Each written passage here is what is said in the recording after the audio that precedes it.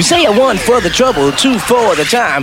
Come on, y'all, let's... Now it's time for the morning coffee with my daddy, the motivator, Jazzy G, on Power Me Up Radio. Talk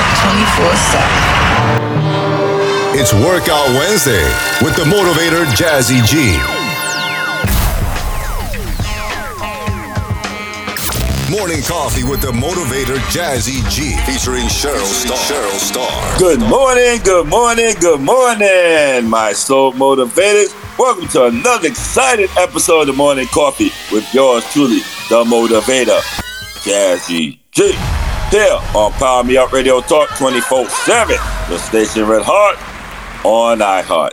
And today, beloveds, is Work It Out Wednesday. That's right, it's Work It Out Wednesday. That's right, no more getting over the hump. It's about working it all out, working it down to the bone. Work, till you can't work no more. And the person by my side is always making it work, working it out, doing her thing.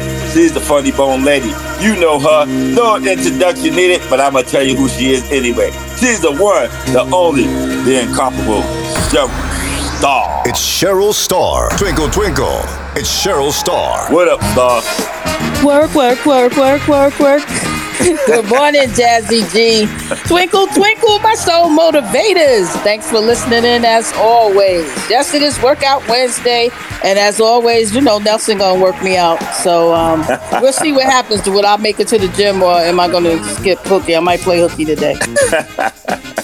And that's right. Hey, it's the third person to the Mod Squad. He's the man. He is the percolator. That's right, the smooth operator. He's the one that's gonna work it to the bone.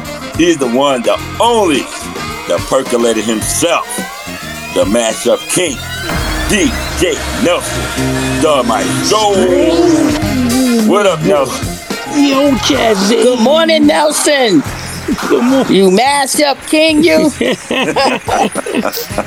What's going on, Cheryl? It's We're gonna work it out today, Nelson. We're gonna work it out. Yeah, man. We're going to work it out today. We're going to have some fun today and get things percolating, get things happening. You know what I'm saying? It's all good in the hood today, y'all. All right? You know what I'm saying? Hope you survive Halloween. Hope Freddy Krueger didn't take you out. I'm telling you. So motivated. I hope you survive Halloween. It's all good, though. Yo, Star. Yes. Let's get into some housekeeping. So we're going to have some fun on this Work It Out Wednesday today. You ready to get to some housekeeping? Let's do it. It's time to get to some housekeeping. So, Star. Yes. What you got today for housekeeping? Well, first, we want to give condolences to the family of legendary actor Richard Roundtree. Oh, yes. Also known as Shaft. Shaft, yeah. I mean, he started Barnum, yes. Shaft Big Score, Shaft in Africa. Yeah. He played on some recent stuff. Remember, he played Mary Jane's father, Gabrielle Union's father. Yeah. You know, he did a cameo in The Shaft with Samuel Jackson. Yeah. You know, Richard Roundtree was one of the greats of the 70s. You know, Shaft. Man. Yeah, we lost him I still watch week. that movie every now and then. Yeah, we lost him last Tuesday, I believe, right? Yes, last week. Tuesday. Last Tuesday. He was 81 and he had pancreatic cancer. So yeah, he had cancer. Yeah. You know, so just wanted to send a condolences out to his loved ones, friends, family, anybody who had any interaction with Richard Roundtree. I saw a lot of posts, a lot of celebrities. You know, man. 50, all of them post pictures with him. And looks like he had some love. Everybody said he was a good guy, good person.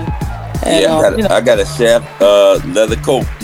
Oh yeah. I remember everybody had those long leather coats. Yeah, I'm gonna post it. Matter of fact, I'm gonna post a picture. There's a picture of me and Dab, and I think because the way it was taken, I know we was out seeing a play.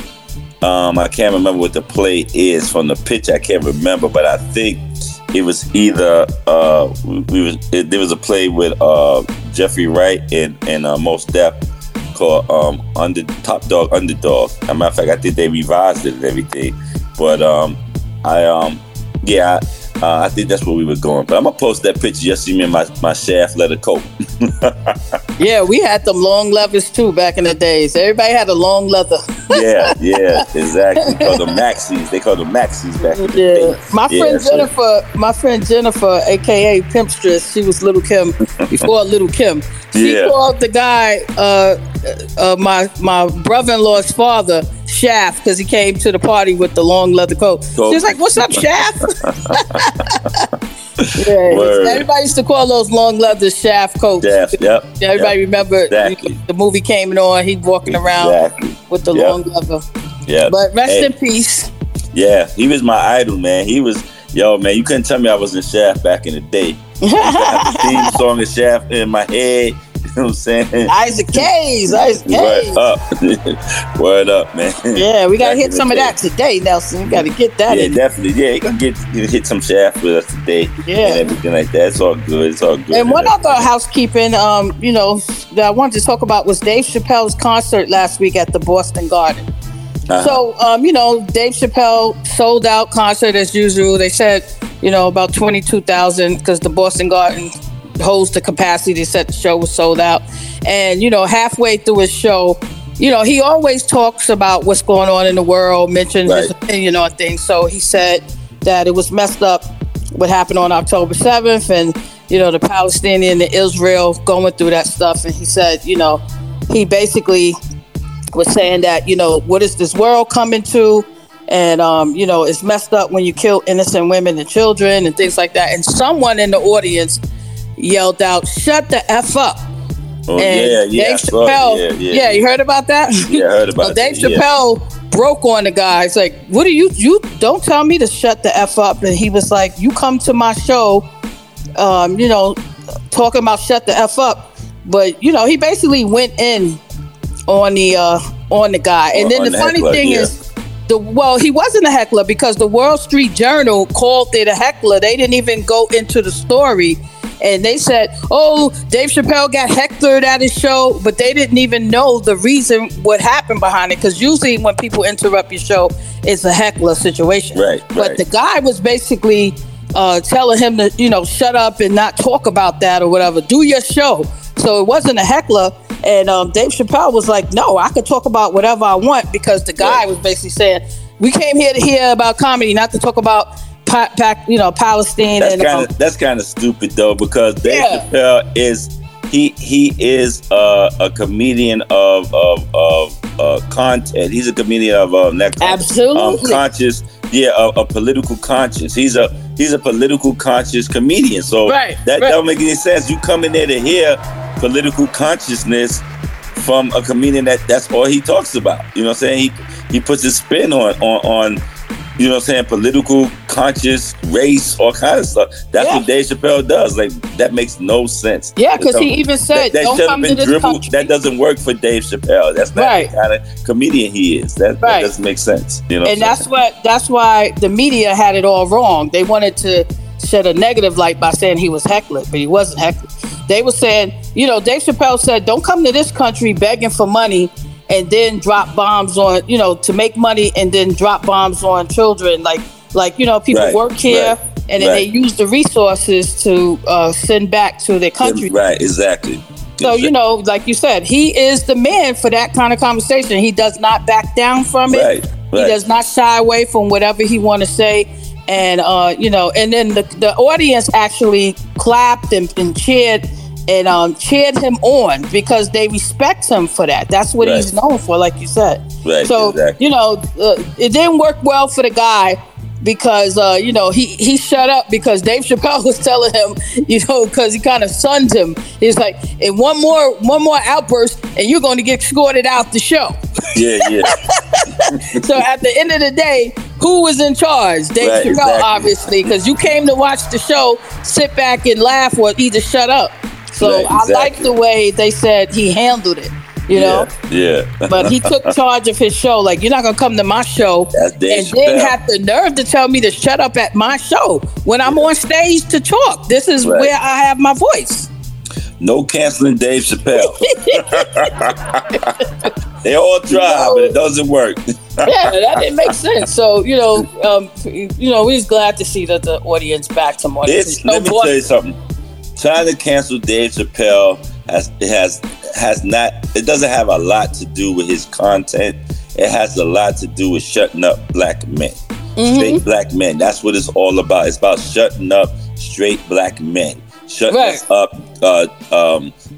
reversing our masculinity and dehumanizing us and emasculating us. That's what it's about. They want to make the example of him so the rest of us can be quiet. It's the old logic of Willie Lynch. You know what I'm saying? Where you take the strongest and the most powerful slave and you tie him to two horses and you tar and feather him. Right, so you make the two horses run and they rip them apart and let all the other slaves watch. Yeah, that's what they trying to do to Dave Chappelle. That's what they trying to do, because if they quiet him, cancel him, you cancel the rest of us. That's exactly what they trying to do. It all comes from racism.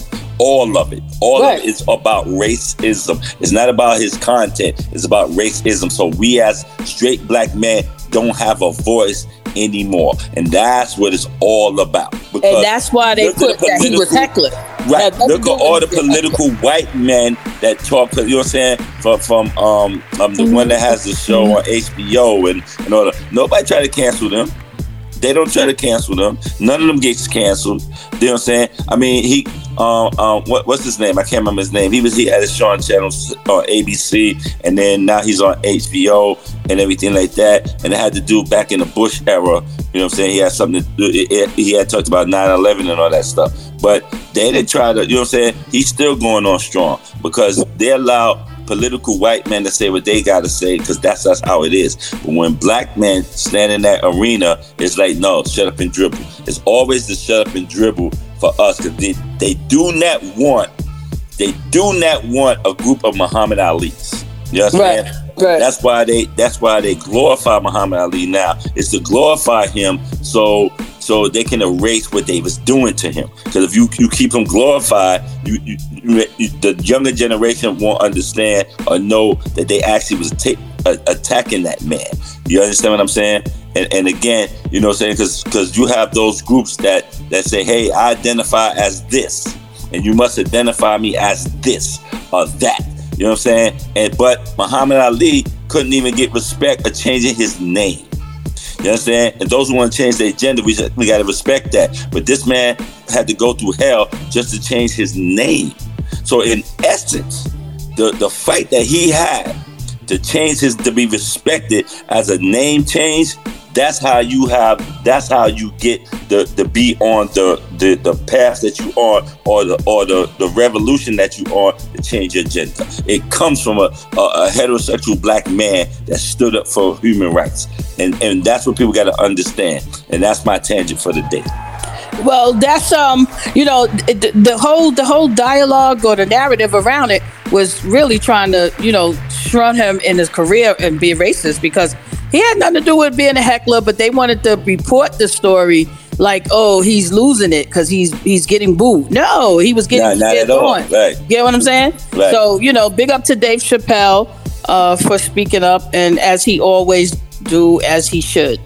Yeah. And so the other last housekeeping, I wanted to just give a shout out to Dr. Shock, because, Dr. Shock, ladies and gentlemen, did the show with us. He was the legendary DJ of the Force MCs or Force MDs. Yes. And he had a visit by the Hall of Famer Molly Ma the other day at his thrift shop. So up in Westchester, Up in Westchester, So anybody in Westchester, Soul Motivators, check that out.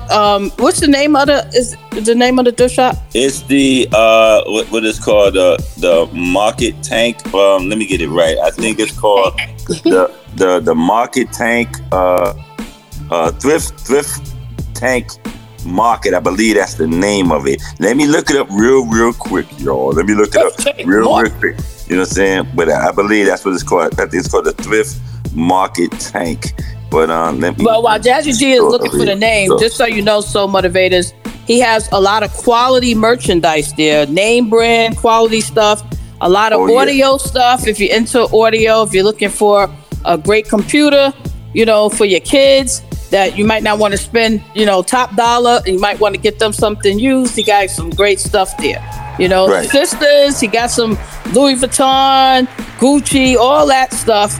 He took it from his wife when they went through divorce. So if you want to get some of that stuff up there, YSL, he got it. So if you're in that area, check him out. Yeah, it's called the Recycle Tank Market Thrift Shop. That's Y'all what heard it's called. it here. So it's the Recycle Tank Market Thrift Shop. It's up in Westchester, New York. So check it out. All right, the DJ Dr. Shop. He's the man. All right. And matter of fact, I know y'all heard. Matter of fact, when Nelson played one of the mixtapes of the routine of the Force MCs back in the day. I think that took place at the Tunnel. I'm not sure where it took place, but y'all heard that DJ Dr. Shock was DJing and everything like that. He was a DJ at the time and everything like that. So it's all good, man. So shout out to DJ Dr. Shock. You know what I'm saying? Right. Check out And if you want to learn a little more about him, just go on Spotify and catch our repeat shows. We always list the shows. It was a while back, but you can still catch it. Any repeat show on Spotify, and hear his stories that he talked about with the legendary group Force MD. Yes, you catch the morning coffee on Spotify. It's Morning Coffee with the Motivated Jazzy G featuring Cheryl Star, and you catch it on Spotify and other outlets. Say on Apple Podcasts, also Blog Talk Radio, Spreaker. It's a lot. It's different places, but Spotify is our home base. So check us out. And you can hit us up. All right, info@morningcoffee.chat. That's info@morningcoffee.chat. All right. So you got any more stuff? No, that's it for the housekeeping. Okay. So it's Wednesday. It's Work It Out Wednesday. We always talk sports on Wednesday. You know what I'm saying? So we always talk sports. So since y'all responded big time to the Mount Rushmore, that we had, dealing with music and our favorite artists and hip hop artists, music artists, and pop artists. We did all that last week.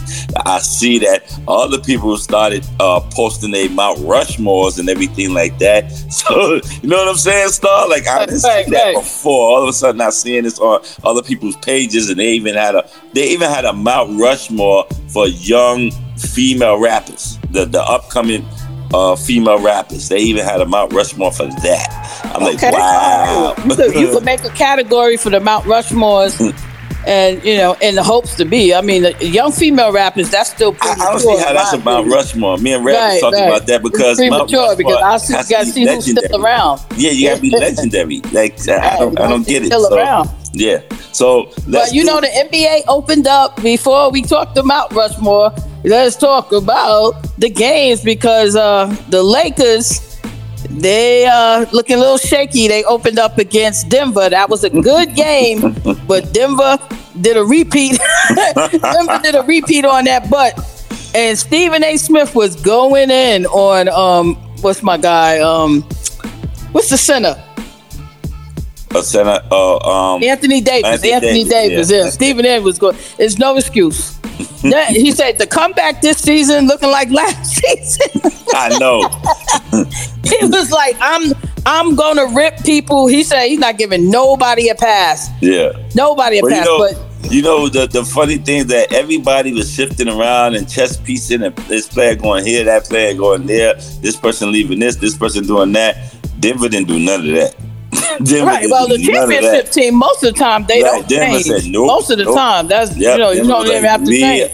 We going back, right? with what we started with, as long as we just stay healthy. It's like, right. Because Jamal Murray is key because he gets sick. I mean, he's the key to stay healthy. Yeah, that's what I'm saying. So because they lose him, even if they got Jokic, they lose him.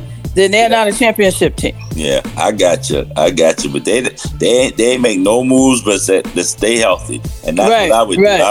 I would make sure that my training team was on point. That's what I would make sure. You know what I'm saying? So I can get back to the glory and take it again. But we'll see. Well, last week I watched the the Warriors and the Suns. That was a great game. That they're gonna be, because remember last year you were saying that the Suns didn't have no chemistry. Yeah. So I think over the summer they got, because remember they built that team in midway through the season last year. Yeah. So this year, because Chris Paul is traded to the Golden State. So remember the Suns, the Suns was his old team. Yeah. So they were him and Devin Booker, but Devin Booker was like banging the threes out. Oh man, it was a great game. I mean, Kevin Durant was playing like it was the last game instead of the first, and they wound up winning that game. It was a great game, but the Warriors was looking good too. It was a good, and I love competitiveness. So I want to see a competitive game to start to finish. That that to me, if I'm spending my money, if I'm sitting here watching it, you better show me something. Yeah, they saying the West supposed to be, because of Denver's win, the West, they did all what they was doing to make the West strong again, because they were saying that Denver won only because the West was weak and this and that, yada yada yada. Okay, you can say all that, but then a team from the West still won the championship. Right, so and the West mostly win the championship. Right, the East was so strong. You know what I'm saying? Miami should have took it. So again, but again, like I said, what I admire about Denver, they remind me of that San Antonio team that the Duncan Parker combination. That team with Ginobili and all those guys, and that was the team to me. I give them much respect. You know what I'm saying? Like I don't know why they don't get the respect that they should get as a dynasty. No one ever talked dynasty about them, and they won 5 championships in 10 years. And I'm like, they don't get the respect, but I don't understand it. But I guess it's because it's Texas. I don't know. I'm not a Texan. I'm not a big fan of Texas. I just give respect where respect is due. That's all. I just seen a dynasty. Well, I'll tell you one thing. I'm looking forward to seeing the Bucks. I didn't see Milwaukee game yet. I'm waiting on that game. Right. Yeah. Damian Lillard with Giannis. I want to see how they look. That fits. How that blends. And then Harden is asking for a trade again. Like I'm done with James Harden. I'm done with him. I mean, come on. Like every single team, he goes there, he starts crying. I understood his frustration in New Jersey. I understood that because he went there with the assumption that he's going to be back with, what's his name, Durant, and then playing with Kyrie. You know what's wrong with James Harden? Even though he's like, if you look at his game today, you would compare his game of today to of a yesteryear player would be Earl the Pearl Monroe. Mm-hmm. He would be the Earl the Pearl Monroe type of a player. Mm-hmm. The difference is, and he's just like Earl the Pearl. He's a modern day Earl the Pearl. Mm-hmm. The problem is Earl the Pearl, when he came to the Knicks, with the idea of winning the championship and that being the hero. Let's just win the championship. I'm going to be Earl the Pearl regardless. Right, you know right. Regardless, I'm still going to be Earl the Pearl. So right. So me and Clyde, there's nobody in the backcourt that can beat us. You know what I'm saying? They invented the point guard, backcourt type of thing. Those two invented that. So, you know what I'm saying? Because if you look at that Knicks team literally invented what we call the positions that we call them. You know what I'm saying? Like the power forward. That was invented by Dave DeBusschere. You know what I'm saying? There's no such thing as a power forward into Dave DeBusschere. You know what I'm saying? There was no such thing as a point guard into Earl Monroe. You know what I'm saying? Well, actually, Tiny Nate Archibald was the first when they said point guard. You know what I'm saying? When they used the term point guard, it was for Tiny Nate Archibald. But I'm saying, far as the position and being that, you know what I'm saying, doing the point guard things, that was what Clyde Frazier and Earl Monroe. You get what I'm saying? So, yeah, so they set up that pit to be knocked down for Tiny Nate to come along and actually be the actual terminology point guard. You know what I'm saying? And shooting guard. So I'm saying, Harden has the game of that Earl the Pearl Monroe, but he don't have the tenacity to say, let me win championships. Right. See, Earl Monroe was like, I want to win championships. I don't need to win ego. I need to win championships. So I Yeah, go down that's as a probably champion. definitely what it is, because And that's what Harden don't yeah, have. it's like, and he doesn't fight long. Like when the ship starts sinking, he's first off the boat. Yeah, like how you gonna build? Forget the women and children. Exactly. Like how you gonna build a franchise around the guy who won the a jump captain, ship? bro. Come on. Like I'm not in here. I'm not in there. I was a fan of him. I'm done with him now. Yeah. I'm done with him. I'm done. Yeah. Yeah, that hop around. Yeah, come on. If it just requesting a trade, like like you could just do that. Like, come on. I kind of like it. I kind of like when you had that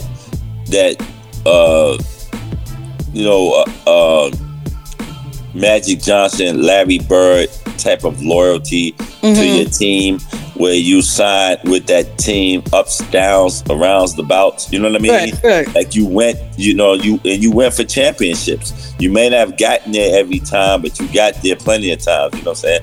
Like, Magic won 5 and Bird won 3.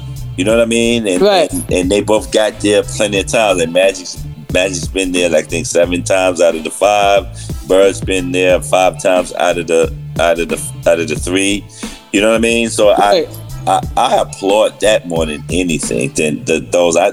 And you can call me old school, folks. Y'all can call me that's just old school. That's not how it is today. And this or that. Free agency changed things. Yeah, okay. But I just like that. You know what I'm saying? So I was watching the series with the Magic Johnson, Larry Bird HBO series. It's not called Showtime, but it's called something like that. It's called is it 30 for 30? No. It's actually a movie series that it's on HBO Max. You know what I'm saying? What is it called? Like Star Time or something like that. It's something like that. Got a name, but it's not Showtime. They don't call it Showtime, but they gave it another name.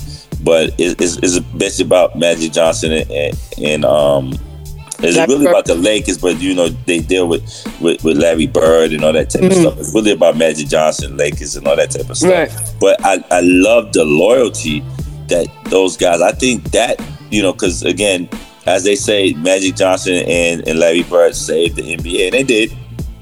No question, they saved the NBA. The NBA was on the downturn. It was you know what I'm saying, nobody wanted to watch it anymore because nobody understood it.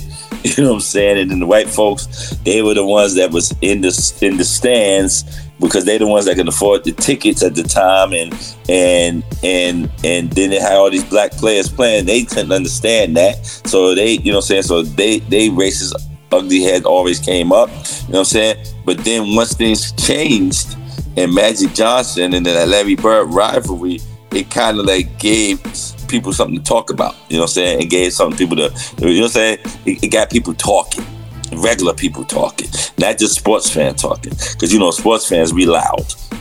we always got something to say. But it had regular people talking, and I think that's when it comes to saving a sport, that's what happens. You know what I mean? So and these are unlikely heroes to do that. You know what I mean? Because you had this 6'9" point guard. Like, who thought of that? Right, you know what I mean? Right. Yeah, you know what I mean? So that was kind of like, it was unheard of. It was different. You know what I mean? And these two guys, they went at it in college, and you know what I'm saying? So you had the black guy and the white guy. It made all the doings of the talk and the making of a hero and and the villains and all that stuff. It was all good. And I think that made the NBA what it is today. You know what I'm saying? Well, a lot of things that Stephen A. was saying the other day, I agree with when he talked about. There's a lot, because he mentioned about James Harden, and I think what it is a lot of prima donnas in the NBA now. Like, it is what they attitudes Too with, many. they feeling privilege. Like, it's more Too like many. like I'm mad about this, and so like you said, what happened to sticking it out and proving greatness? Because sometimes your greatness, like you said, like Magic and they had a great team. Jordan had a great team, but look at Jordan, for instance, because he's one of the ones who was losing tremendously before he started winning until they put a team together. He could have easily said, I want to go on another team. Right, exactly. But he stayed where they went in the loss. They got beat by Boston, then got beat by Detroit for years, and then they finally won. So there's no more of that. Like now, if Harden, instead of Harden try to stay and build the team, or either because Stephen A. Smith said he think it's relationship, because remember he didn't get along with Paul with Chris Paul, even though Chris Paul got a relationship a reputation, he don't get along with a lot of people because he's close friends with LeBron and but he never be close with the teammates. And Phoenix was a team that he was close with out of the teams. So, he been bouncing around from Clippers and everything. But he was just saying Harden's reputation is starting to be people, like you said, Embiid wants to win. So Embiid was more like, let's forget all of this stuff and let's try to win. When you bring Harden over here, you thinking, okay, now I got a chance to win. And he come with this attitude when he's like, come on, I don't need this. I need a person, like you said, that's gonna, for the betterment of the team, let's build the team here. Yeah. What are you gonna do? Bounce around every team? They won a championship. The back page of the Post doesn't matter to them. They won a championship, and that brings the front page. You know what I'm saying? So, and everyone loves a winner. So you gotta understand. But where's the Robert Ory's of the league? There's no more Robert Ory's the six men. Yeah, and remember, he was Robert Ory's, that loyal guy that would just work hard to win champions. That guy got 7 rings. Right. You know what I'm saying? He was a 6 man when he was on what's the name? OKC. He was a 6 man. Mm-hmm. And he was good then. Right. I mean, not that he's not good, but like you said, it's like he turns on, he turns off, never shows up in the playoffs. The regular season, Harden is balling. He is balling, but the prima donna come out when he start missing and not getting some calls. He start crying. Yeah, come on, that's a part of the game. You're gonna get some calls, and some calls you're not gonna get. Yeah, and then he does that. That it's all about me type of thing. I think it's prima donna. They lose the winning spirit. I think there's nothing wrong with having a winning spirit, and you know what I'm saying. But if you me about it, is that I want to be the hero. I think being a hero just doesn't work. You know what I'm saying? It just doesn't work. Even Magic Johnson talked about that. It was time when he wanted to be the hero, and it didn't work for him. He was like, okay, you know what I'm saying? Well, it was times when he could have simply passed the ball to Kareem or something like that, and he did. You know what I'm saying? He tried to take it on himself, and he threw up like an air ball or something like that and be like, yo, what the heck? You know what I'm saying? But he had to understand, man, it's not about hero ball. Hero ball does not win championships. Hero ball does not win championships. Hero ball, you know what I'm saying, is always going to send you home disappointed. Even Larry Bird talked about that. He was like, yo, you know what I'm saying? Hero ball it's not going to get you a ring. You know what I'm saying? So, and Michael Jordan learned that. He was like, okay, I can't play hero ball. All right, they're gonna come at me. Now I gotta have a team that we can win. You know what I'm saying? And he had, you know what I'm saying, if I'm gonna be Batman, I need a Robin. And that's what he did. He went and got a Robin. And just like, you know what I'm saying, he could have easily went to the Knicks and say, hey man, I want to play with Bernard Patrick Ewing or because I want to play with, you know what I'm saying, a Patrick Ewing and stuff like that. I want to play with Patrick Ewing, and then me and Patrick Ewing set this world on fire in the biggest arena in the world. I mean, because before Jordan came to Chicago, the Cubs wasn't winning, the Bears wasn't winning, the Chicago teams were not winning. Like where Jordan came back. They did win a Super Bowl like in 85, 86 or something like that. Then they went around then. I don't remember. Yeah, I think the Bears won when they had Refrigerator Perry. Remember that? Mm-hmm. I think they won. I won a Super Bowl around then. That might have been when my dad was watching. It was the 80s. I remember being the 80s though. So. Oh, okay, yeah. I might have remembered, but getting up. But I'm just saying, he stuck with Chicago. I'm just kind of agreeing with the sports talk today about even Magic has said one time as far as their work ethic, their summer effort. Some of them sacrifice their summers or sacrifice. You know how they talked about Kobe being in the gym all the time, like beefing up there. Jordan, in the last dance. In the last dance, Jordan, after getting beat up by Detroit so much, he went. They said right after they lost, they went right back into the workout room because he wanted to build his body over the summer so he could take the hits when he drive and stuff like that. But a lot of them are not doing that. They don't have the same, urgency, the work ethic, like the Jordans and the Birds and the Magics. But yeah. I mean, we get a little more excited. We get excited, but we're not getting that work ethic. That work ethic seems like it's never coming back with these new players. They looking at us like y'all work too hard. That's why y'all got broken bones. Like they don't even play in the dunk contest no more. None of the good goods. Like you ain't catching LeBron in no dunk contest, and that's sad for us. In dunk contest. I don't know why. They don't want to do it. They want the NBA to create some money incentives for it, and also they're saying because the NBA brought that up. The only superstar that I know that didn't participate in the slam dunk contest. A lot of them didn't. That they were saying that they should get in it. Did Durant ever do the slam dunk? I don't think Durant ever did it. Kevin Durant? Yeah. Kevin Durant ain't no dunker. He's 7 feet. You ever seen Kevin Durant do some fly dunks? A few, but probably in the catch the ball. Let me tell you something. The guy that was a fly high end dunker that was over 7 feet tall that actually won. It was Dwight Howard. Dwight Howard. That's it.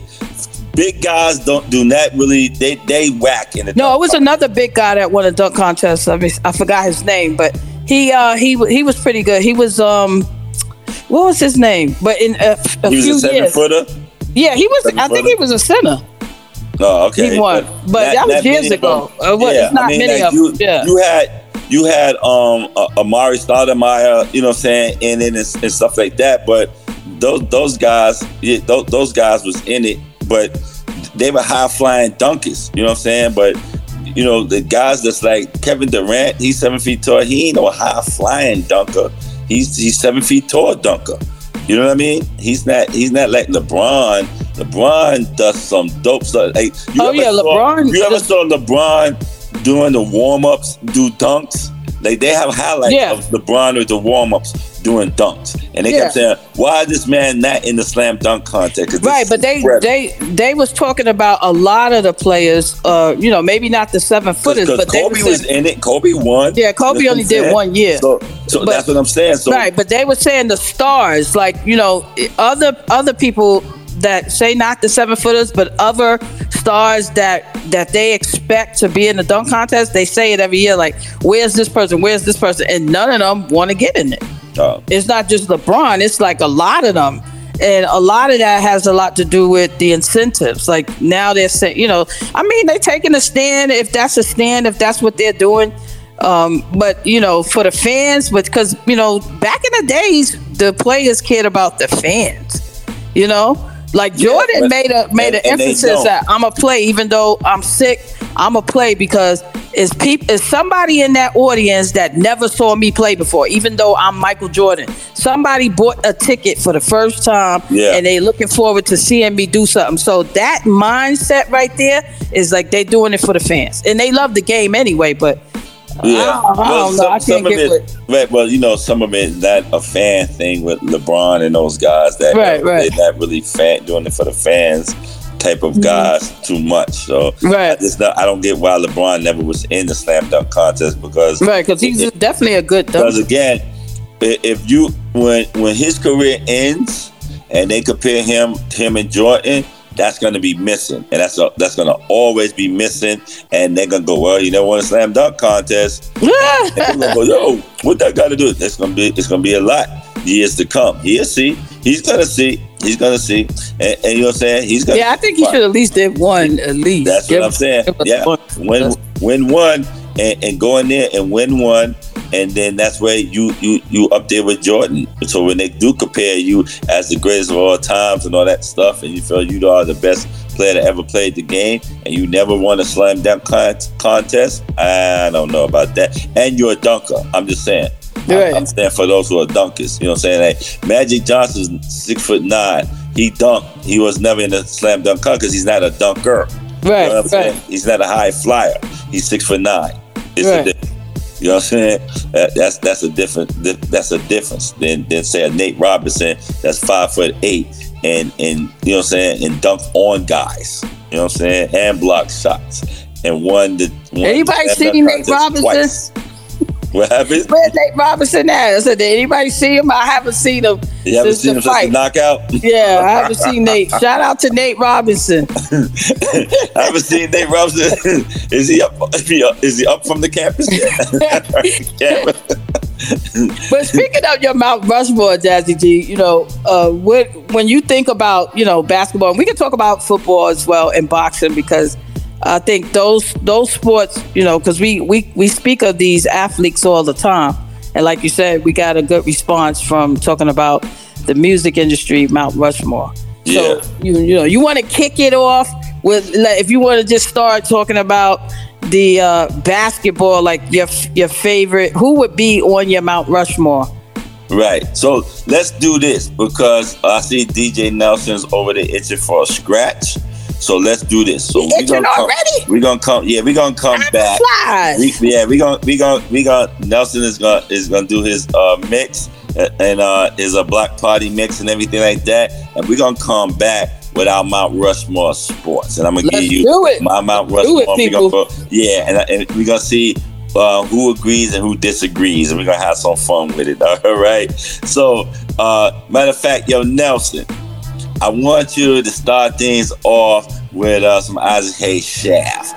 So we want to do a dedication to let's do it. Roundtree. You know what I'm saying? The Shaft of all Shafts, Shaft big score, Shaft return, Shaft go to Africa, all that old Shaft good stuff.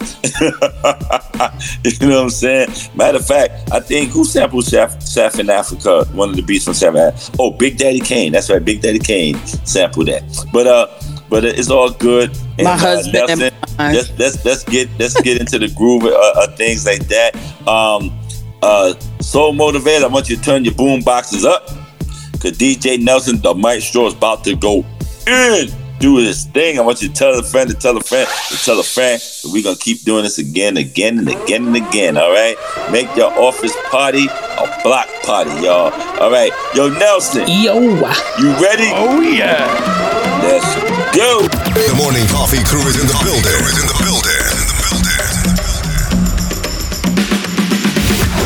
You're tuned into one of the hottest DJs walking the airway. Yeah. DJ Nelson, the maestro.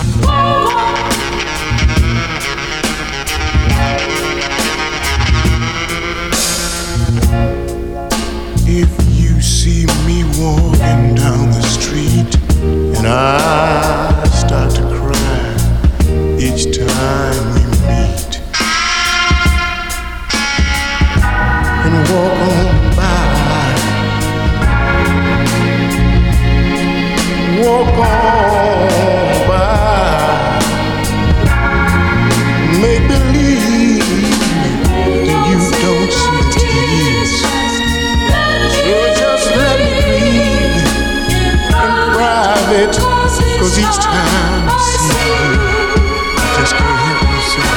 I think about how tight we used to be. I break down and cry. Oh, baby, walk on by.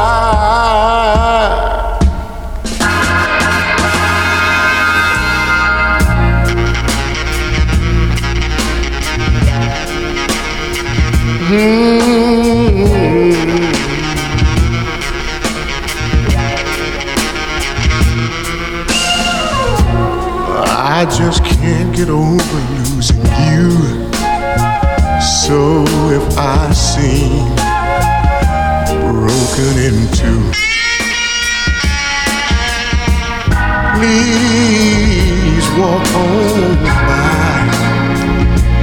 Walk on by. Foolish pride, that's all that I have left. So let me hide the tears and the sadness you gave me. You put the hurt on me, you socked it to me, mama, when you said goodbye. So please walk on by. Make believe you never see the tears I cry. So do me a favor and walk on by. So I'm begging you to walk on by. Oh yeah, and make believe you never see the tears I cry. So I'm begging you to walk on by. Make believe you never see the tears I cry. There's no dust in my eye. Oh no. Smoke ain't making me cry. No, no, no. It's the hurt you put on me. I don't want you to see this man cry. So please walk on by.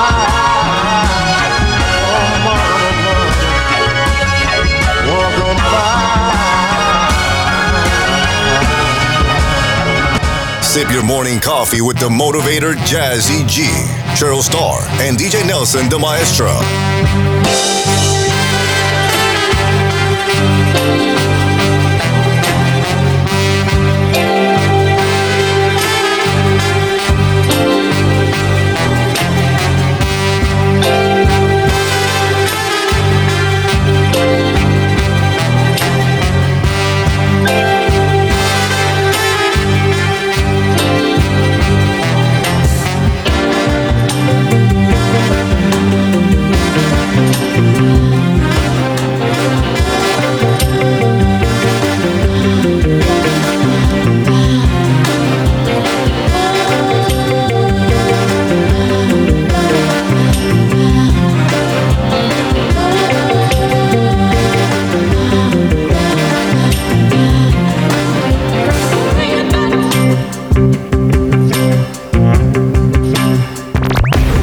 DJ Rock in the area.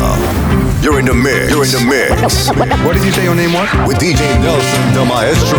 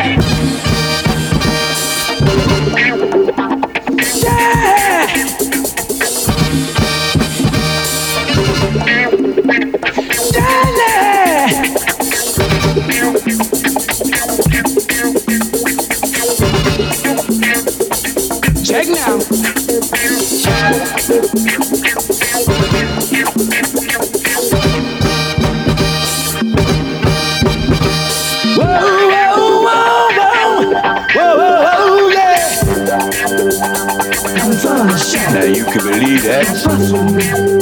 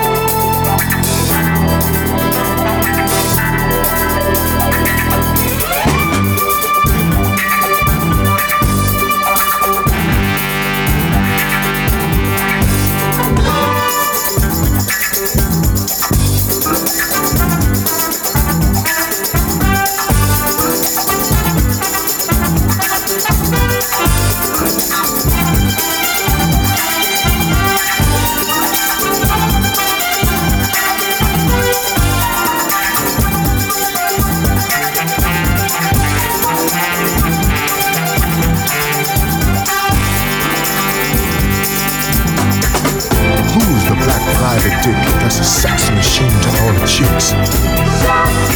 You're damn right.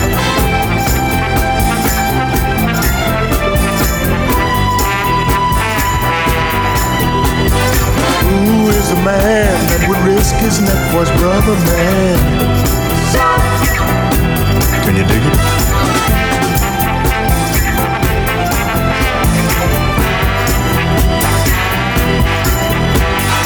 Who's the cat that won't cop out when there's danger all about? Right on. You see, this cat chef is a bad mother. Shut your mouth. What I'm talking about, Chef? We can do it. He's a complicated man, but no one understands him but his woman. John Jack.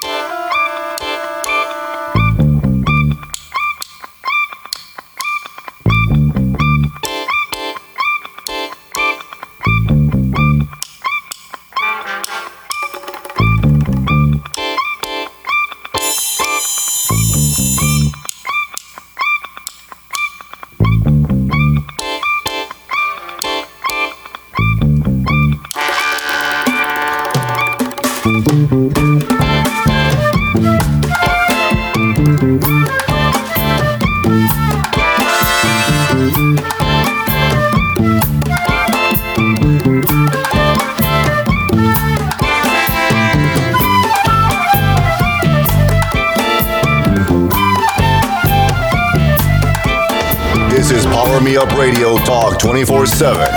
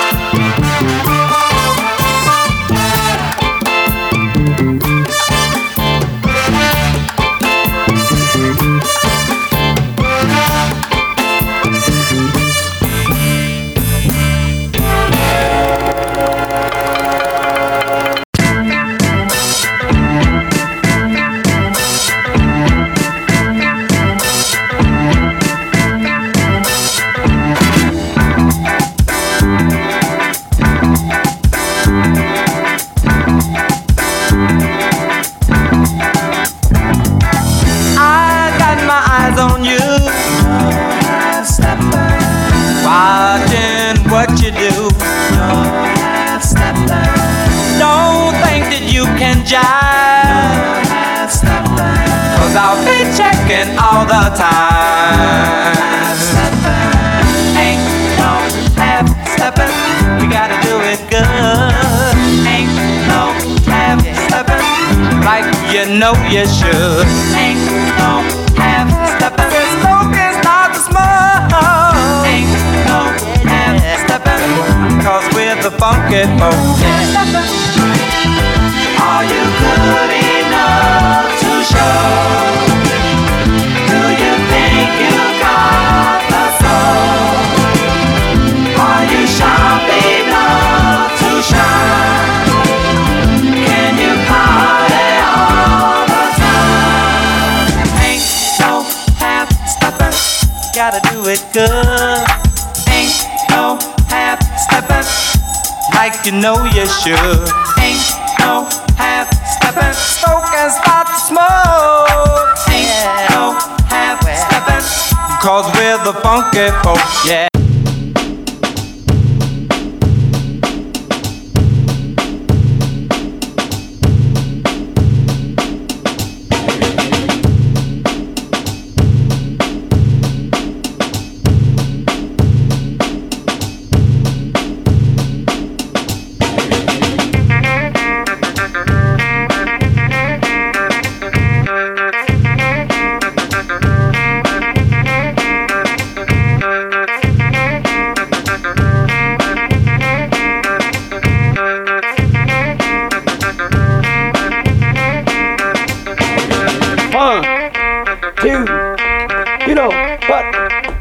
Yeah.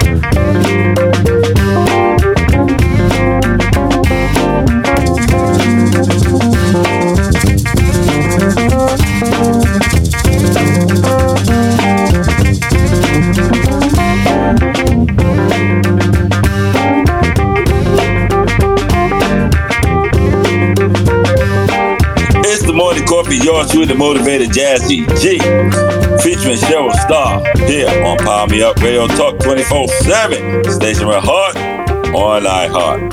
Yo, Nelson. Yes, sir, Jazzy. Yo, you the crate digger, brother. You the crate digger. It was fun, bro. Digging the crates, bro. You the man. Who's the cat? The ladies thinks it's a sex machine with all the chicks. Nelson. That's funny. Oh, Star, you out. You see, this cat Nelson is a married man. Shut your mouth. Just They ain't talking about Nelson. I gotta do my Isaac Hayes. Dig it. Oh yeah, Isaac Hayes was the man. Yeah, man. Isaac had the voice. Yes, man. Yeah, I don't think I go as low as Isaac. You know what I'm saying? I think I have to try to go as low as him. I got a low register, but Isaac Hayes and Barry White, I can't. Oh man, that's another one. Yeah, I have a low register, but not like those man. guys. That's why I started liking Big Daddy Kane. I told you when I met him, side He has a low by. register too. Yeah. When I met him and he was talking like Barry White, I said, yeah, he does. And he did a song with Barry White. Yeah, people compare him to Barry White all the time. That's why he did a song with Barry. Yeah. Oh man, he did. We used to tease him. I forgot we was there for a party. I was hanging out with big, my friends and my cousins was like, Cheryl? Because, they was talking about me to introduce me, try to get me introduced to people, and I'm busy there La La Land with Big Daddy Kane. Especially my cousin, because she was like my manager back then. This was before I came with Rev and the Jeep Style and y'all, the Harlem Pride. Yeah. My cousin Judy was my manager. Right, and she used to get us, we used to go to all the parties. She the one who got me on MTV, got the deal on Apollo, all that. Yeah. So when we got to the party, because we had just did MTV, and so we was close with Ed Lover and T Money and Dr. Dre, the Dr. Dre from Yo MTV Raps. So, because they the ones who invited us to the party, because, Ed Lover was like, I'm going to make sure you meet Kane. He said, because I told Kane that, this female from Harlem she rap like you. But guess what? Biz already told him about me. Yeah. So when he saw me talking to Big Daddy Kane, I said, because Biz is the one who did the introduction. So when Ed Lover and them come over there, he was like, I know. But Big Daddy Kane that night, Jazzy G, he was not in the mood to hear nothing about rapping. He was just chilling at the bar, talking smooth. And I said, who you think you are, Barry White? He heard that a million times. He was cool in that day. Yeah. Yo, Star, let's get into some housekeeping now, all right? See what Big Daddy Kane do to me, y'all? Don't talk about Big Daddy Kane, because I'll get off the program. Jazzy got to bring me back to the thoughts. I got to reel you back in, Star. I got to reel you back in. So let's get into the housekeeping. So motivated, y'all grab your paper and your pen, and so Star can go in, all right? So she get off the Big Daddy Kane train and give her some thought. All right, so here she is. here she is. Good Lord, you threw me off, girl. He about to call me Big Daddy. Here she is, Big Daddy going Kane. off script, so motivated. All right, let's just get in some thoughts of wisdom. Let's do it. It's time for your thoughts of wisdom with Cheryl Starr. All right, thank you, Jazzy G. So motivators, today's thoughts of wisdom. Teamwork is only powerful when you have the right people together. And what that means, so motivators, is that you could put a lot of talent, a lot of skilled people, a lot of chemistry in the room. But if they don't gel together and do what they have to do for the betterment of the goal to make things possible, then it doesn't matter who's on your team. You could get a team full of leaders and nobody want to be a follower at that point. Everybody want to be the boss. You know, you ever say how many leaders are in the room? You could be a leader, but everybody should be mastering their position, their role. The role that they're good in. Because if I'm good at computers, I'm not going to try to tell you how to do the groundwork. You know what I'm saying? So everybody should know their role in order for a team to function in the best way for the betterment of the team. So I'll say it again, so motivated, so y'all can marinate on it and y'all can take this however you want to take it. It doesn't have to do with sports. It's about life in general. Teamwork is only powerful when you have the right people together. And that could be in a marriage. Back to you, Jazzy G. Follow Cheryl Starr's Thoughts of Wisdom on Facebook. Thank you, Cheryl Starr, with today's Thoughts of Wisdom. You're welcome. You're so right. Teamwork makes the dream work. You know what I'm saying? It's just like here with us, you know what I'm saying? I mean, the three of us is a great combination. I mean, like... Perfect combination. Yeah. You know what I'm saying? When I first thought of doing this, you know, and bringing the team on and expanding the morning coffee and doing all the things. When I had to meet with Raven and everything like that, and I was telling her my ideas. Shout out to Raven. Yeah, shout out to Raven, the talk show Maven. But it was all about how we can make the morning coffee better and how we can expand it and all those things. Right. I had to think of the people that was going to make this happen and would really come in and make it work. You know what I'm saying? I was like, yo, who can I get to really come in and really make things work? So, you know what I'm saying? Fortunately, I had you as a guest on the show. You know what I'm saying? Nelson was already doing his thing and doing the mixes and everything like that.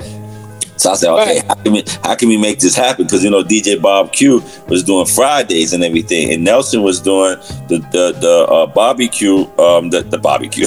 He was doing the backyard. He was doing the block party mixes. You know what I'm saying? So I was like, okay, so let me snatch Nelson doing his block party mix, make it part of the morning show. And that's when I asked you. I said, hey, would you like to? You know what I'm saying? Be part, because you had mentioned to me you wanted your own podcast and everything like that. Right. And I said, hey, what about joining, you know what I'm saying, joining my show? You know what I'm saying? Like that. And it's funny how, like I said to you, that's how Miss Jones, you know, Jonesy in the morning, that's how Jonesy got her job with Hot 97. She was interviewed first when she had her song out when she was on Bill Stephanie's label. You know what I'm saying? Right, I think it was her stepson, I think it was called or something like that. So, you know, and that was and that started her radio career. You know what I'm saying? Right. So it's funny how things happen in that sense. But when you gel, you gel.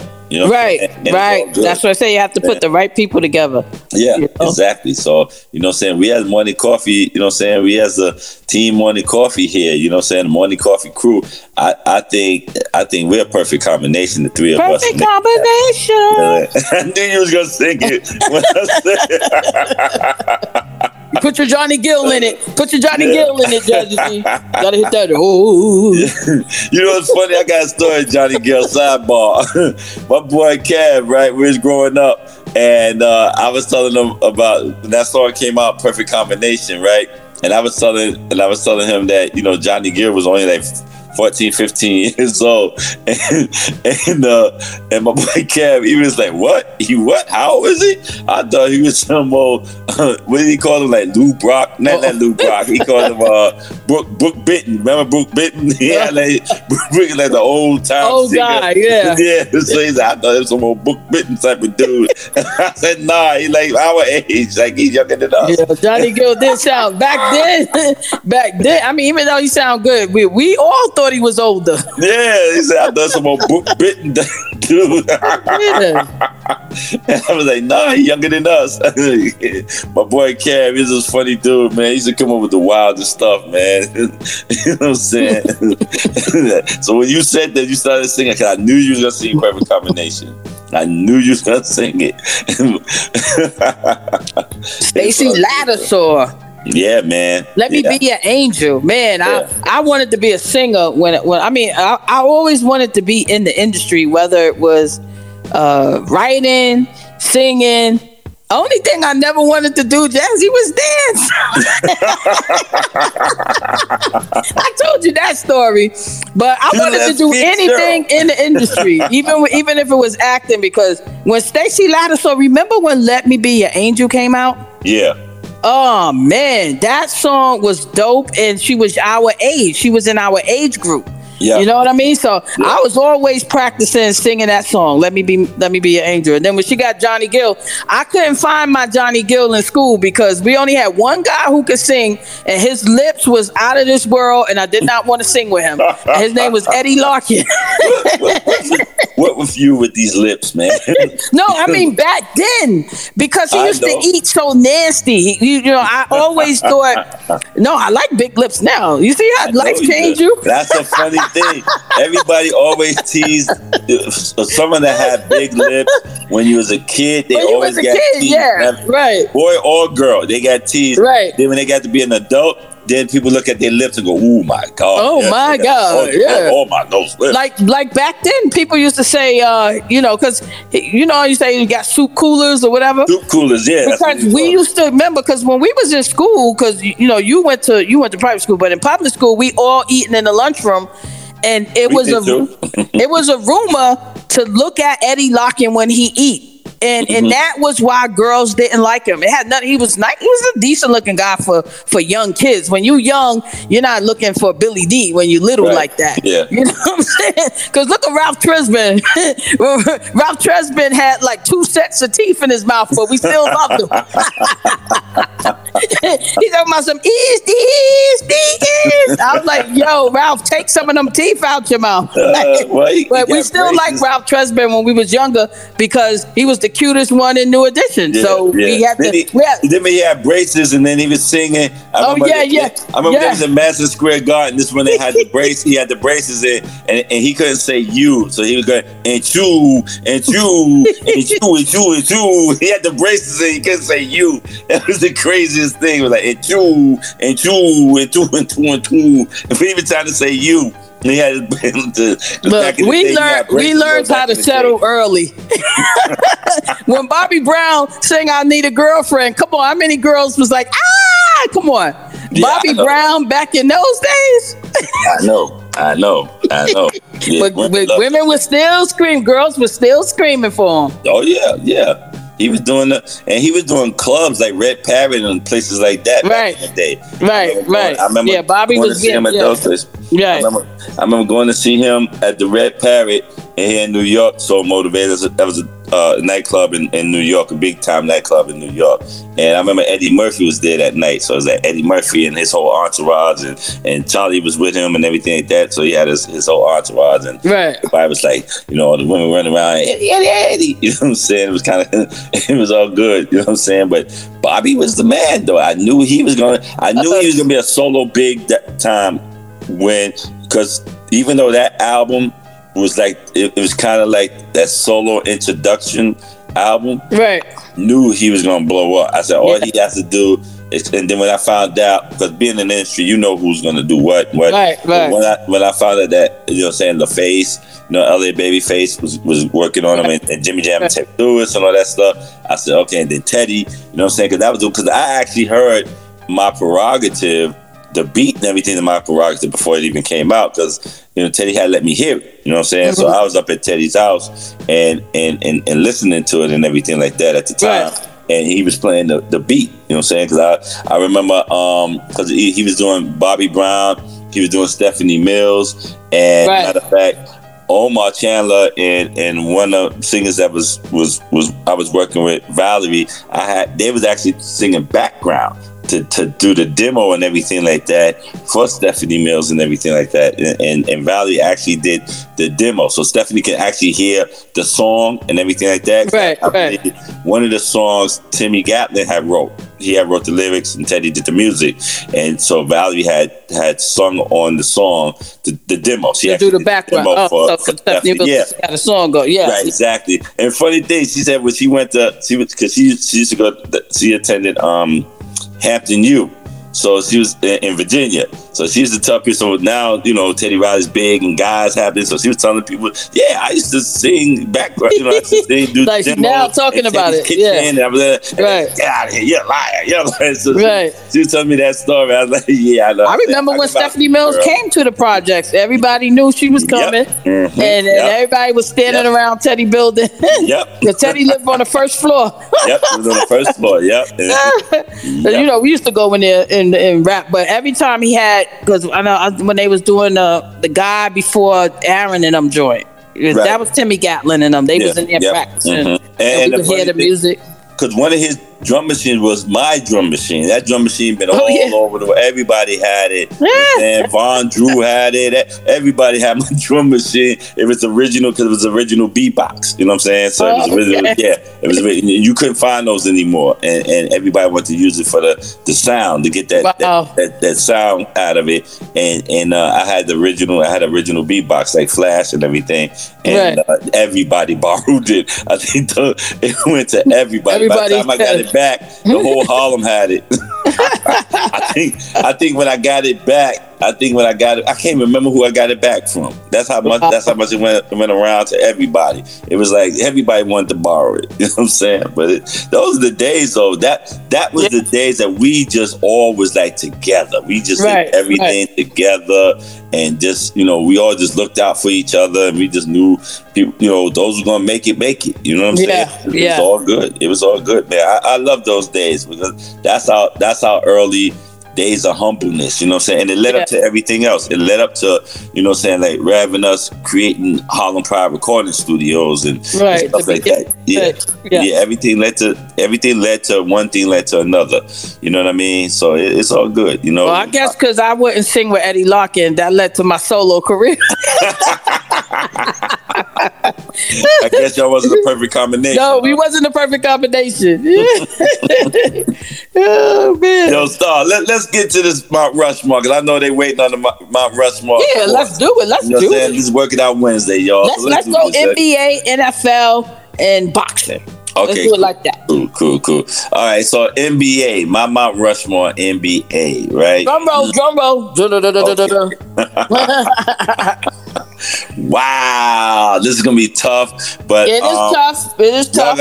All right, y'all gonna know my age. Y'all gonna know my age on this one. All right.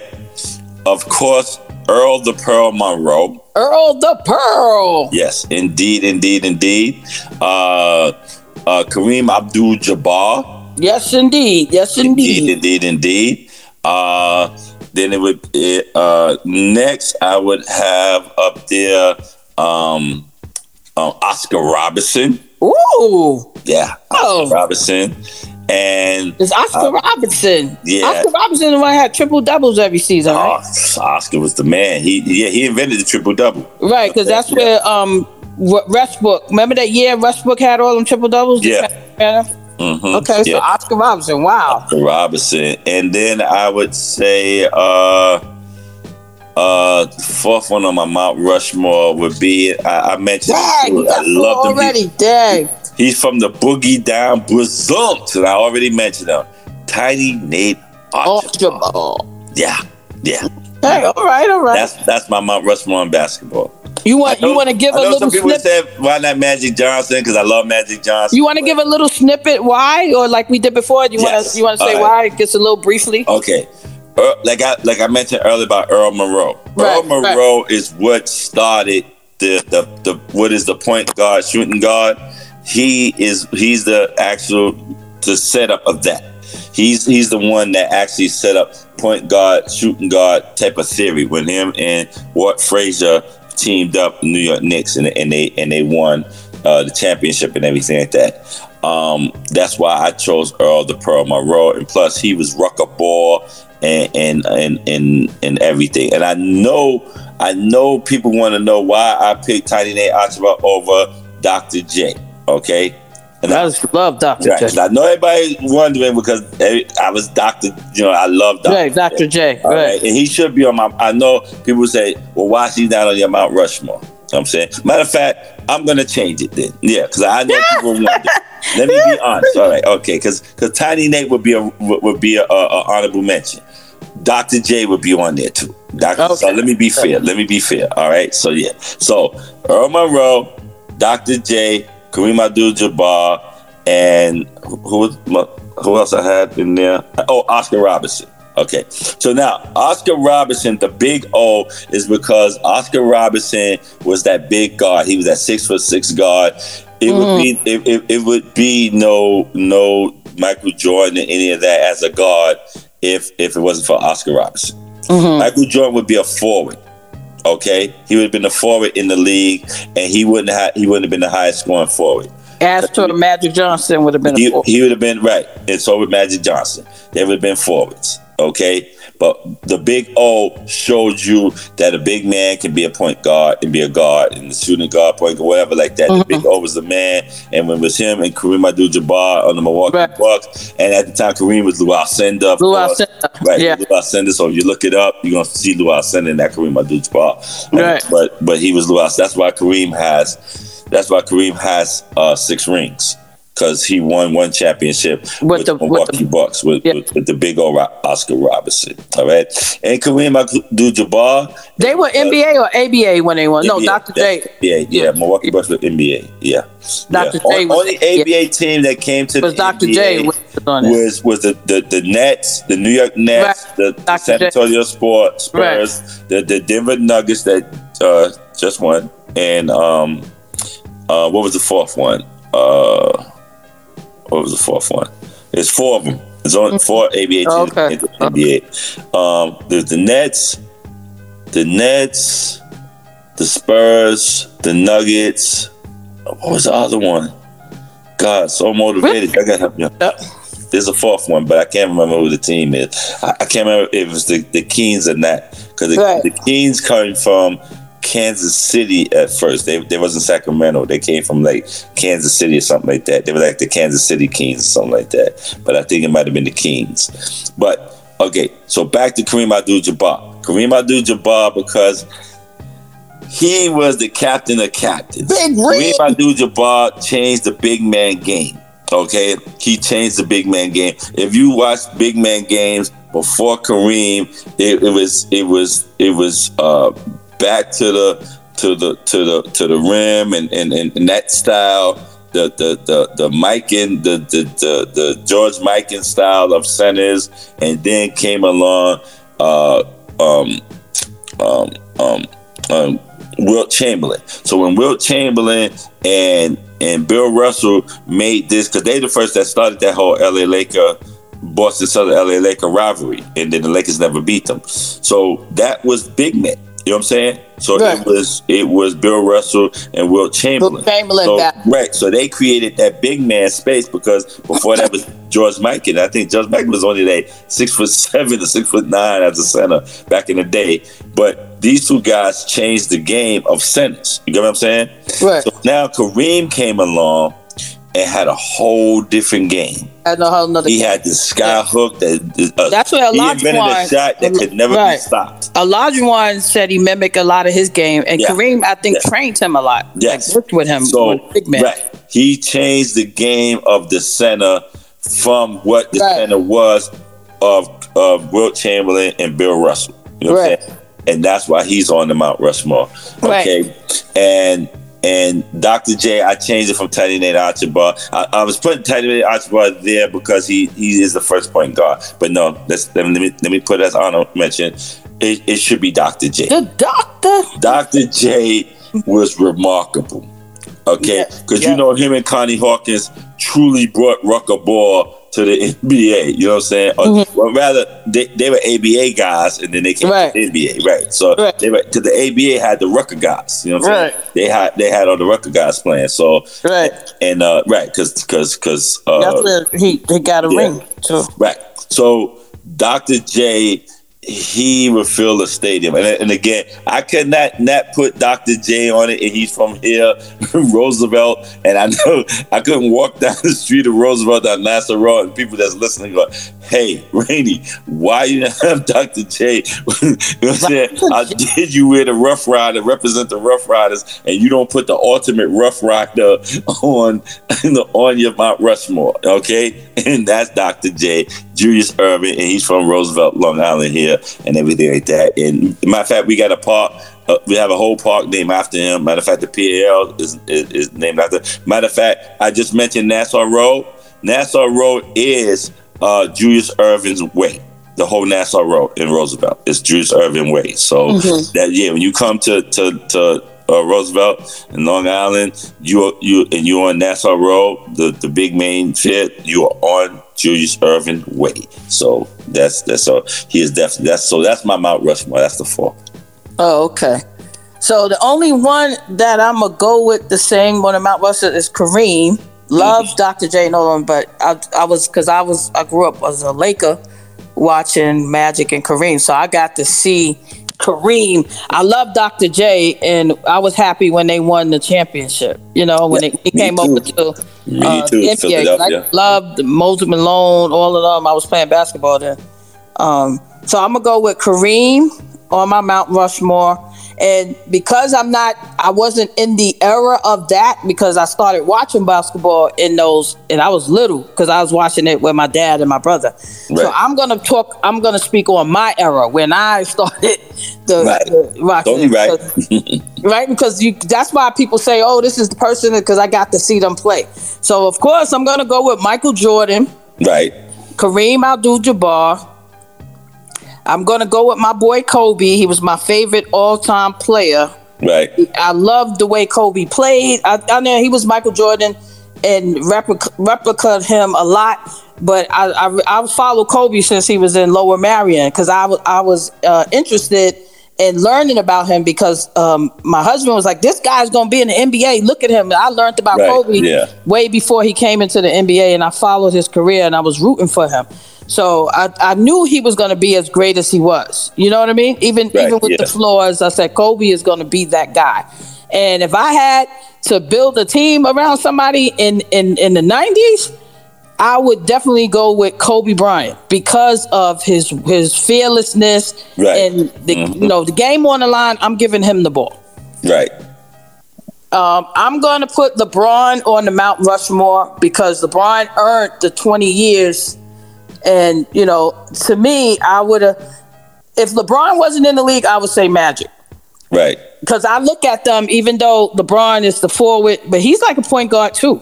He's a little more elevated, because he could do a lot more. And also because he passed Kareem, and nobody was able to do that. So I'm going to put LeBron. I think he's, in today's basketball, Mount Rushmore, LeBron is there. So that leaves me. So what I said, Jordan, LeBron. I think I set my 4, Kareem and Kobe. And Kobe, yeah. So love Dr. J and love my Magic. But those are the reasons why, I picked them. Got to see Kareem and Magic play, and I was like, wow. Right. Yeah, because I saw a Mount Rushmore that had Magic, Jordan, Bird, and LeBron. Was Bill Russell? Like it was LeBron. No, LeBron. It had LeBron on it, or something like that. And everybody was like challenging it, because they was like, "Well, what about Kobe and this and that, and something like that?" But it had Magic, Bird, Magic Bird, Jordan, and LeBron on there. And it was like a lot of people say it should be Kobe on there and stuff like that. So I've seen that. But again, I dealt with my era. Right. And you had a good Mount Rushmore. I know. Because nobody will Mount argue Rushmore is about legacy, legends, and previous and stuff like that. So I didn't changing the game and doing things. I don't think it's fair for me to put a player on there that's still playing like a LeBron James. I love him, but you know what I'm saying. So LeBron should have been retired if you want to keep it real. LeBron is in his 21st season. I know, but I'm just. But I get what you're saying. So it's right. Though, I get what you're saying. So he's trying to outgo Robert Parrish. I think Robert. Yeah, LeBron. This is his 25th season, and look how elevated he's still playing. He's still playing at the high level. High level. You know, the 21st season, a lot of people was kind of like shaky. That's what I'm saying. So it's a lot, man. Just like, but you know what's funny? You was talking about Kobe Bryant when he was in high school and stuff like that. You kind of like checking him out. I was thinking about Jason Kidd, right? So I told you that I played Benjamin Franklin basketball, on the JV squad. So one of my teammates, his name is Jacob Kidd, actually, and Jason might have been about in the 10th grade around this time. So I ran into Jacob. This is back when I was working at Downstairs Records. So. And he was like, man, you gotta check out my cousin, man. He definitely gonna go to the pros, man. You know what I'm saying? Look out for Jason Kidd, man. He's in California. He's my cousin, and this and that, and blah blah blah, man. He's definitely going to the pro. And Jason may have been like in the 10th grade, so I never heard of the kid. Right. You know what I'm saying? But by the time he reached the 12th grade, he was like a McDonald's All-Star. And I think he might have been a McDonald's in the McDonald's team back then when he was in the 10th grade. I'm not even sure, but by the time he reached the 12th grade, he was one of the McDonald's All-Stars, and he played in the game and stuff like that. But when Jacob was telling me, he was about a 10th grader, something like that. 11th grade, something like that. You heard about him early on. You didn't know this kid until he made the McDonald's All-Star and all that stuff. But Jacob was, and they look a lot alike, the same complexion, the same height, everything like that. So, and because Jacob, he always just say wow. So he was one of the guys that always said wow stuff. But you know what I'm saying? But so when he was talking about his cousin that gonna go to the pros, I'm like, yeah, whatever, man. Because I never heard of the kid, you know what I'm saying? I'm like, yeah, all right, whatever. You got a cousin that you think gonna go to the pros, whatever. And then when I saw him playing the McDonald's All-Star game, I was like, oh, that's right. Once I heard the name Kid, I was like, oh, that's Jacob's cousin because he told me about him. So their last name, they have the same last name. And I was like, oh, this kid is nice. And then he went to California just for 1 year. He was a one and done, and he was just remarkable. And I was like, yo, Jacob, he was on point by his cousin, though. He wasn't fronting. He wasn't fronting that his cousin was going to the pros. Like, this man is now a legend. I just remember the conversation. Jacob was just one of those kind of guys that he just say stuff. So I was like, yeah, okay, your cousin going to the pros. All right, whatever, man. You know what I'm saying? But he knew his boy. He knew his cousin, young cousin was going. He knew it just that dope. You know what I'm saying? Right. Because he was in California, I never heard of the kid. You know, he wasn't like a lot. Yeah, here. Yeah, until he reached the 12th grade. Yeah, you know what I'm saying? So, it was crazy though. So when you talk about, like, say LeBron, not LeBron, but Kobe when he's in high school and everything, and people like was all about Kobe Bryant and Laura Marion and everything. Right.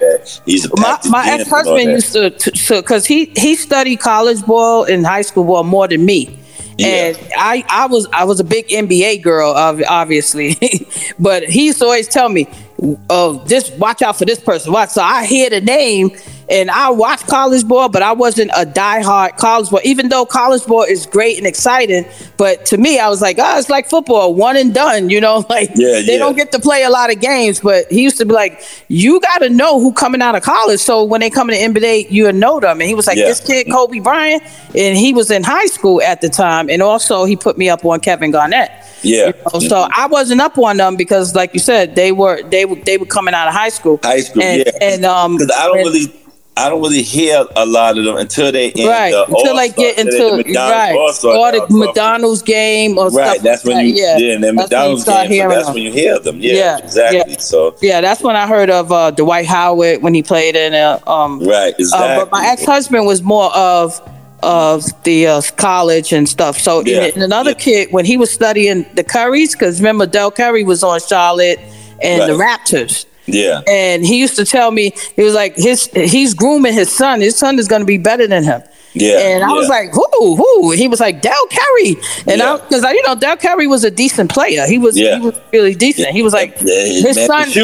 Man, he was like. But the funny thing, when they used to do commercials, because he used to do McDonald's commercials and stuff like that, Del Curry and everything, and he had his two sons in the commercials, and it's funny that they were in the McDonald's commercial with him. You know what I'm saying? So, well, maybe that's where he get it from, because he knew about. I mean, he watched them in college, but he knew about Stephen and Steph Curry. You know, he knew about the two brothers, right? And he was always saying that they're going to be better than his dad. Yeah. And then when Steph Curry came to the Golden State, that's when San Antonio was like dominating the West, and they gave San Antonio a hard time. But they still lost. He was like, pay attention to this kid. You like basketball, you better know this and that. And I didn't pay attention to it, but because I liked it, Mark Jackson. And I said, let me watch the Golden State, see what because remember, Golden State was Chris Webber and Tim Hardaway. That's the Golden State. Yeah. Remember when Chris Webber did that dunk on Barkley? And walked over him? Yeah. That was the Golden State. And Barkley said to him, you do that again, I'm going to break your leg.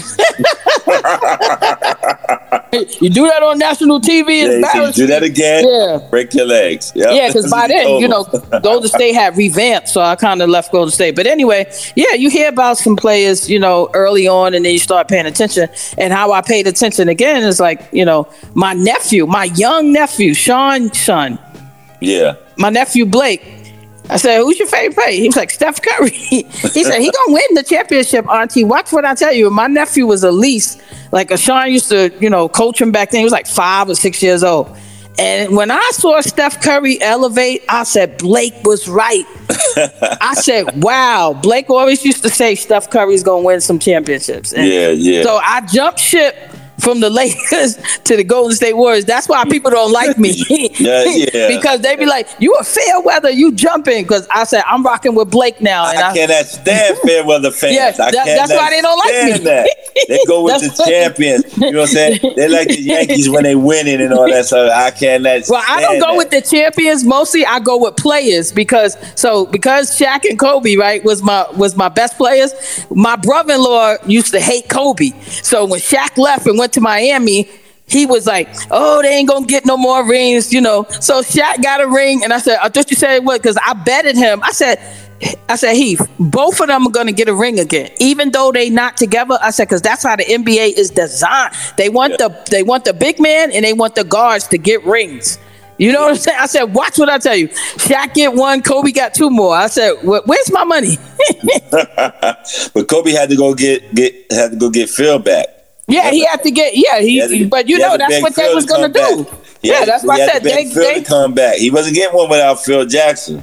He wasn't gonna get any more without Phil Jackson. It don't matter. They're gonna bring a team together to make them get the championship. Yeah, Yeah, because Shaq got his with. He got Lamar Odom, and that was a great trade. Shaq went over to Miami and got them a ring with D Wade, and I'm telling Odom came over there and helped all of that Miami stuff would have been New York Knicks if they would have gave Pat Riley what he wanted. I'm telling you, all of that would have been New York Knicks. I'm telling you, all of that. Everything that Miami created to be a dynasty, LeBron James, they would have came to New York. They would have came to Madison Square Garden. They Miami with next New York. Pat Riley. If you look at Miami back then, they were the replica of New York. Yeah, that was the New York team. That's what I'm trying to tell you. They would have come to everybody would have come to. Shaq would have played in New York. Saying Ray Allen would have played in New York. All of those players would have came to New York. That was the trade. That would have been a trade right there. Ray Allen, you know what I'm saying? Ray Allen coming from Boston, going to Miami and all that stuff. Because remember, Ray Allen got the championship with him and Pearson. And Boston got it in Miami too. Yeah, so all that would have happened. All of that would have happened with Miami. It was the trade-off would have been. It would have been New York. All that would have been. I can see that. I can see that happening. All that been. Yep. That. So let's move into our boxing all-time great, because I know we probably got the same one on our Mount Rushmore with that one. All right, my boxing Mount Rushmore, of course, you know, is Muhammad Ali. I got Ali too. Out of doubt, Muhammad Ali. Then I got Mike Tyson. Without a doubt, is Mike Tyson. Yeah. And I have Sugar Ray Leonard. Without a doubt, Sugar Ray Leonard. And I have Floyd Mayweather. Oh, okay. I got Floyd. That's my Mount Rushmore boxing. Okay. I didn't have Sugar Ray Leonard, but I probably should have put him. But I did. I had Joe Frazier too, because I thought, you know, other than Ali, Joe. Yeah, I thought he was good. He's a I was too. I might change it, but I'm gonna keep that. I'll say Ali, Joe Frazier, Tyson, and Mayweather. Those are my four. Yeah. And I say Mayweather, even though he's still boxing or semi-retired. Well, he's not boxing anymore. That's right. That's exhibition. Exhibits and stuff. He's retired. Right, but he's done some phenomenal things as far as defensive. The way, you know, he barely gets hit. And even though people used to say, "Oh, he's boring to watch," I love watching Mayweather. And Mayweather I love his fights. He strategized. One thing, Rev and I was talking about that. He beat champions. You cannot say he was a champ because he undefeated, because he beat champions. You know what I'm saying? Right. That's true. Right. So you have to give credit. Give him his props. Right. You know what I'm saying? Without a doubt. So, and you know, Muhammad Ali made boxing what it is today. You know what I'm saying? Mm-hmm. what it is today, Muhammad Ali, without a doubt. You know what I'm saying? And Mike Tyson. My mom would probably say Joe Louis, because that was her era, because she used to always talk about Joe Louis. And my uncle, my mother's uncle, used to box. Yeah, he used to box with Joe Louis, and she knew about him before Ali. You know what I mean? So she would say, so that's why I said I heard about him, but because I never seen him, I can't say he's on my Mount Rushmore. But according to my mom, because, you know, my mother's a big boxing fan, Joe Louis was like one of the best boxers. Your mother would probably have like Joe Louis and she would. Sugar Ray Robinson and people like that on her list, most likely. She'll probably have Joe Frazier too, because that was when her and my dad they stayed going to boxing fights at the Garden. Yeah. But, Smoking Joe was a man though. He was a man. So, you know, and remember the first time Ali and Frazier fought, Frazier put Ali on his behind. You know what I'm saying? So it was fun. You know what I'm saying? Yeah, Smoking Joe. You know what I'm saying? Because if you look at Joe Frazier when he was boxing George Foreman and stuff like that, he was much older. So you dealing with an older Joe Frazier. If you took Joe Frazier in his prime, and George Foreman in his prime, I think Joe Frazier would have beat George Foreman, because I don't think George Foreman would have had the speed. Because he never was a fast hitter. Right. He was just had the speed for Joe Frazier. He was just strong and powerful. Right. Joe Frazier had that stick and move type of style, just like Mike Tyson. I don't think George Foreman in their both primes. That's just. I don't think Foreman would have beat Frazier. You know what I'm saying? So again, Joe Frazier was the man. But again, Ali, Tyson, and Sugar Ray Leonard to me, I used to love Sugar Ray Leonard, man. I used to love Sugar Ray Leonard. I used to like him and Tommy Hearns. You know? Right. Yeah, they was that era. Yeah. That was about I want Hitman Hearns. You understand? Yeah. So Tommy Hitman. I used to love those two guys, man. Yeah. There was another boxer that I used to dig too back in the day, and oh man, what's his name? But they call him Sweet Pea. I used to love him, man. Your brother Rev liked him too. I think he died like in a car crash, like about maybe like 4 or 5 years ago. What's his name? Oh man, he was nice. I used to love to watch him box, man. He was no joke. But but it's all good though. You know what I'm saying? So we got to jump to the NFL real quick. So yeah. You know what I'm saying? So NFL.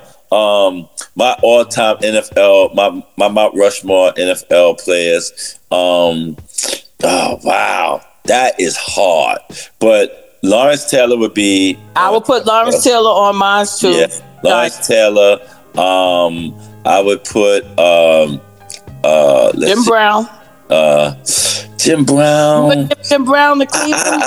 He was the man back then. Yeah, he was, but I know people don't like O.J. Simpson, but if I had to put Jim Brown, man, I'd put O.J. before Jim Brown.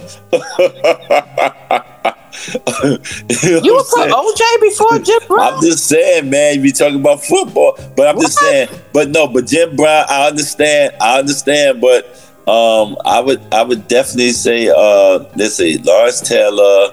Put OJ on my Mount Rushmore. My favorite. OJ was good though. My favorite quarterback of all time was Dan Marino. So, and I know people would disagree with the Dan Marino. They would definitely say Dan Marino was good when he was in Miami. Yeah, I remember him. He was. Yeah, I used to love Dan Marino. I didn't like his teams, but I used to love Dan Marino. I just loved him as a quarterback. So you would put him on your Mount Rushmore? Yeah, I would put Dan Marino up there. Let's see, who else would I put up there? Good Lord, I can't even think now. Wow. You know what my favorite wide receiver of all time was Rice. Okay. Rice. So Jerry Rice. Jerry Rice. Right. I love Jerry Rice as a wide receiver, and I think he changed the game of wide receivers. So I would put Jerry Rice up there, and so the fourth one would be I would say Walter Payton. I used to love Walter Payton. You talk about the Chicago. Right. But yeah, man, Walter Payton was the man. I used to love him, man. He was. Right. Oh man, I didn't care for Chicago, but I would say Jim Brown, or because we grew up watching him because from the movies, Cleveland Browns, Jim Brown, all time. Lawrence Taylor. I will put him. I would go with Jim Brown, Lawrence Taylor. I'm going to go with Tom Brady because of what he did. Yeah, that's what said. People probably why you put Tom Brady. I would go with him because I even like Dan Marino. But New England, hands down, Tom Brady showed.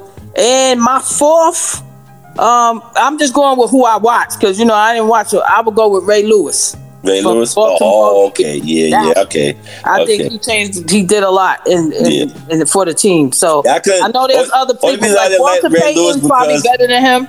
Yeah, Ray Lewis beat my Giants in the Super Bowl, so that's right. Yeah, that's when I was sweating both tomorrow. Yeah, that's what I like. See, I don't stay loyal to the team. I go with play. I'm a player. I'm a player fan. I'm not a team. I have players like that. Right, because if your favorite player changed the team, you're gonna follow your favorite player. I never really liked Miami, but I always loved Dan Marino. So right, it's the same thing with they say. Of course, the Lakers was a dynasty, but I love. Oh God, when he played in college, George Worthy. Mm-hmm. James Worthy, right. North Carolina. James Worthy played in North Carolina. I couldn't stand North Carolina. I really couldn't stand Jordan. All of them, I couldn't stand them. But James Worthy, I loved James Worthy. I loved him. So I was like a big J. So when he went to the Lakers, I was really, I was like, yeah, I can be a Laker. And I loved also Jamal Wilkes. He was Keith Wilkes when he was at UCLA. Cornbread. He's Cornbread, yeah. So, and I love Jamal Wilkes too. So I was like a big fan of him. Right. So there's players that's like that with me. That football players, like I said, Walter Payton couldn't stand Chicago, but Walter Payton I loved. You know what I'm saying? Yeah, Walter Payton was good. OJ was good too. But I love prime time. I love prime time too. Hate the Dallas Cowboys, but love prime time. You know what I'm saying? So it was all good. You know what I'm saying? So, also, Emmitt Smith was good. I used to like him back in the days. Yeah, I like Emmitt. OJ but he wasn't one of my favorites. OJ was one of the best. I would put OJ in my top 10 maybe. Yeah. But I wouldn't put him on my Mount Rushmore only because I like Jim. I think Jim Brown and Jerry Rice, who you named, because I remember my dad. Lawrence Taylor for sure. I think it's so many. Walter Payton I would even put in front of OJ, but OJ was good too. Yeah. You know what I'm saying? There's a lot of players. Yeah, it's a lot. It's a lot. Football is harder than all of them, man. Yeah, that's true. Football is harder than all of them, man, because it's just so many. Because you have to. And Lawrence what about Taylor, the Manning brothers? Peyton Manning, Eli Manning, and Lawrence Taylor, man, he was just my boy. So I said, Lawrence Taylor's undeniable. Lawrence Taylor's in the top 5 of all time. I got the hookup. I got the hookup with Lawrence Taylor a few times. You know what I'm saying? Oh, that's all I got to say about that, y'all. You know what I'm saying? And you ladies, y'all know who you are. The Giants hooked the brother up back in the day. Oh, you talking about dating? I'm thinking. Giants hooked the brother up back in the day. I used to hang with the Giants. I used to hang with the Giants and the Knicks, but the Giants hooked the brother up. That's all I'm saying about that. But yo, Nelson is giving us the wrap up sign and everything. So, so we gotta take our deep breaths and say our affirmation, protection prayer on this Working Out Wednesday and everything like that. So motivated. Let's breathe in. Hold it. Release. Extend it. Breathe in. Hold it. Release. Extend it. One more time, beloveds. Breathe in. Hold it. Release. Extend it. The light of God surrounds us. The love of God enfolds us. The power of God protects us. The presence of God watches over us. No matter where we are, God is, and all is well. It's Workout Wednesday with the motivator Jazzy G. That is your protection prayer for the day, your affirmation. You take that with you no matter where you go today, maybe work, school, or play on this Work It Out Wednesday. Remember, I love each and every one of you. It's not a damn thing you can do about it. A Star, yes, what you doing on this Work It Out Wednesday? I'm going to work out a new deal with my gym. I'm going to see if we can bring the prices down. Times are hard on the boulevard. Next week we'll do baseball, Jazzy G. Yeah, we talk get about to baseball Reggie next Jackson and all of those great players. The World Series is going to start soon and everything. Oh yeah, it'll be happening. Yeah, so by that time we have the World Series going on. So we'll talk about it next Wednesday. Yeah, y'all know how we do. Work it out. All right. So motivators, me, Star, and Nelson, we're gonna take 2 steps to the rear. Get on out of here, y'all. Hey, we love you. Hey. It's the new morning coffee with the motivator Jazzy G, featuring Cheryl Star. She's lovable, she's funny, and sometimes crazy. It's Cheryl Star, the superstar.